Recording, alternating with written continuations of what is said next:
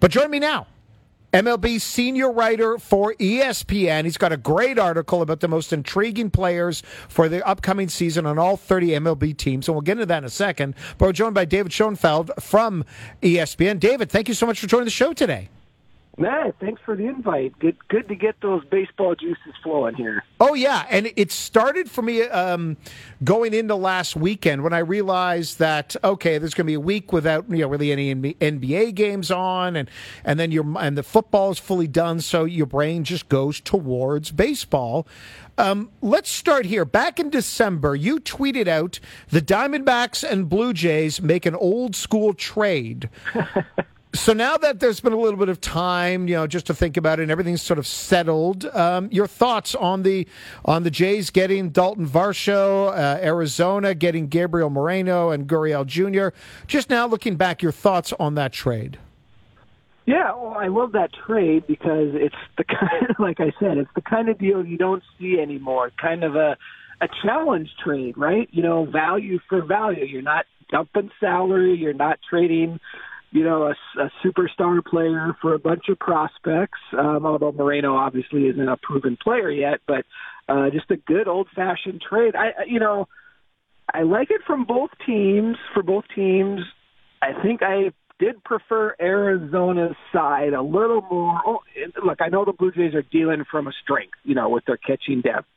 Moreno, by all accounts, looks like he's going to be a really good player, and catching talent is hard to find. So I love it for Arizona, filling a long-term need. But look, the Blue Jays get a really good, underrated player, and Dalton Varsho. He's a top-notch athlete, great defensive metrics, I'm sure you guys have know and talked about. And I think he's a guy that seems like is going to benefit from the removal of the shift, kind of a pull hitter. So I think that batting average will go up. And look, makes that outfield really one of the better defensive, and that's going to be huge. So I think it's a win-win trade for both teams. What excites you the most about the shift? And we'll get back on the Jays in a second, but I think we're all fascinated by pitch clock with pitchers, but I wonder if, just how will that be enforced at the end of the year. But let's just, the ban on shifts, what do you think that's going to mean for the aesthetic of the game? Well, look, for those of us of a certain age. I'm of that age. By the way, I'm of that age. Listen, to me, baseball was at its best, and I'm going old man for a second here, when Greg Maddux was pitching to Tony Gwynn. That should sort of place you about what my age is. Yeah, I'm in the same era. Look, we don't know what the effects are going to be. There's some analysts that say it's actually not going to make that big of an impact. Others say we're going to see, a pretty noticeable increase in batting average, especially from left-handed batters. Look, to me, it's going to reward that left-handed batter who hits that line drive to right field, because now the second baseman is going to be out there in shallow right field to take away that base hit. And look, the pitching is so good in today's game, you got to give something to the hitters. And if you're hitting a rocket to right field, you deserve a base hit. There's going to be some great defensive plays to steal hits, but I want to get back to rewarding that 105-mile-an-hour line drive to right field. Give that guy a single rather than an L4. So your left-handed pull hitters I think they're going to benefit. And is it going to be a dramatic change? We'll find out. It's going to help. Going back to your ESPN article, and we're again joined by Dave Schoenfeld from ESPN. By the way, I keep flipping back and forth. It's like some people call me Matt, some people call me Matthew. For the duration of this interview, would you prefer Dave or David? Well, everybody calls me Dave except my mom. All right, we'll go with Dave. Otherwise, we're going down a weird road. You wrote about the most intriguing players for each team, and for the Jays, you went with a big one in Vlad Guerrero Jr. You mentioned he, led the majors with 26 double plays. He still had a very good year last year, but certainly a drop off from 2021. Your thoughts and expectations for Vlad going into this year? Yeah, look, Blue Jays fans know the story. One of the best players in the game in 21, MVP candidate, absolute monster season. And last year, good season, all-star, but, nowhere near as dominant as 2021. So who's the real Vlad Guerrero? You know, I think that there's still that question because 21, we had that lively ball. You know, did he benefit from that? Was it just an issue of a different approach last year? Certainly hit the ball on the ground a lot more. So he's got to get that launch angle back up to benefit his raw power and hit the ball over the fence. So I don't know. There's a lot of players who had career years in either 2019 or 2021 with that juice ball. So let's see where Vladdy fits in. Look, he's still young. I think he's still, going to be able to make those adjustments at the plate to hit more fly balls. But let's find out if he is one of the best players in the game or kind of, I don't mean this in a negative way, or merely sort of an all-star kind of player. Oh, no, but there is a difference. By the way, Yeah, big difference. And by the way, talking 3 or 4 wins of value, and that could be the difference between winning the division or winning a wild card. And it also screams to the power, the potential, and the talent of Vlad, where you can say, will he end up being merely an all-star? Yeah. That is still puts you in a very rarefied air, but we've seen the potential of this guy to go to that sort of highest level of baseball player. Yeah, look, we would say he has a high floor, Yeah. And in 2021, he had one of the highest ceilings, of any hitter in the game. So obviously, as a baseball fan, I hope we see 2021 Vladdy again, because that is such an exciting, impactful player. He became one of the faces of the game, not just in Canada, but, in the States, so that's the Vladdy we all love and we want to see in 2023. Moving around Major League Baseball, there's 3 names that you talked about that I'm curious just your expectations for and why they're the most intriguing for you. Let's go with the MVP, Aaron Judge. And you sort of write about how you could expect regression, but even if he does regress, it still would be a pretty damn good year.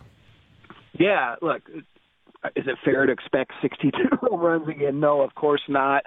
I think people underrate how good this guy has been, before last year. Now, the issue there, how many games is he going to play, But he's been healthy the last 2 years. He's been durable, so I think that's less of an issue. And I know you hear from the Yankees camp, he's really learned sort of how to take care of his body, maybe do less at times during the regular season, less batting practice, more stretching, that kind of stuff. So, again, as a baseball fan, you hope he's figured that out and stays healthy. I'm not going to predict 62, but, 50, I think we could see a 50-homer season from him. Who do you have, the 2 other names I wanted to mention, both are, we kind of are looking at what 2023 through the lens of injury. Jacob deGrom with the Rangers and Ronald Acuna Jr., who we haven't seen the 2019 version since. Right. And damn, that 2019 version was incredible. Those are 2 guys that could really swing a lot of playoff races based on their health. Yeah, Acuna, is he another one of those guys who benefited from that juice ball in 2019 when he almost went 40-40, right? But he had the knee injury in 2021, came back last year, and the power just wasn't the same. So he's got a lot to prove. Plus, he wants to prove he's better than his teammate, Michael Harris, who came up and won Rookie of the Year. So who's the best outfielder on the Braves? That's up in the air.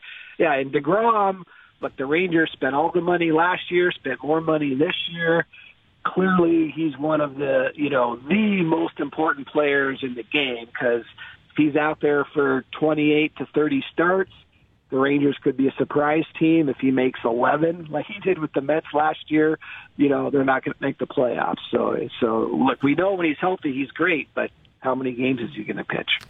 I'm not going to ask you to make any sort of predictions. It is way too early for that. But if I go look at the win totals for the Blue Jays, it is set at 91.5. So I'll just ask you this question. Would you be more comfortable placing a $5 bet on the Jays going over or under? Just which one would you feel a little bit more comfortable about? But I'm not giving you an answer that you need to commit to. Well, I'd probably go over, but I was just in here talking with a couple of my editors, and we were debating how many playoff locks are there. And my editor said the Blue Jays are a lock. I'm not quite so sure. I think the AL is competitive enough, with Yankees, Rays, Blue Jays. The Orioles, I know everybody's predicting regression. I'm not going to write them off. But to me, the AL, you got the Angels and the Rangers. Are they, playoff contenders this year? If things bounce right, I think they could be. So I'll take the over on the Blue Jays, but I'm also not quite so confident to say they're a playoff lock. Dave, you got to know how this works. This is a Toronto thing. You got to say over 91. They're going to take over the Yankees, knock out the Astros, and look out, it's Joe Carter Part 2 and another World Series. Well, I just said over 91, and if That's you win good. 92, that should get you in. It's hard to envision a scenario where you win 92 and don't make the playoffs. But, yeah, look, Vladdy's going to bounce back. I got to get on the good side of Blue Jays fans. Bo Bichette. Yeah. Maybe this is the year he wins a batting title. How's that sound to Blue Jays fans? The rotation is pretty good. Although Kevin Gossman's going to have to adjust to this new Bach rule, right? He's kind of one of the guys who's going to have to maybe change his delivery. So we'll see how he adjusts. But yeah, look, NL to me, the AL East and the NL East are going to be monsters, just the monster divisions, and so entertaining. Read his work at ESPN. It is David Schoenfeld. David, I went with David. Dave, always appreciate. Thanks so much for joining the show today. All right, thanks for having me. Absolutely, all the best. Dave Schoenfeld from ESPN.com.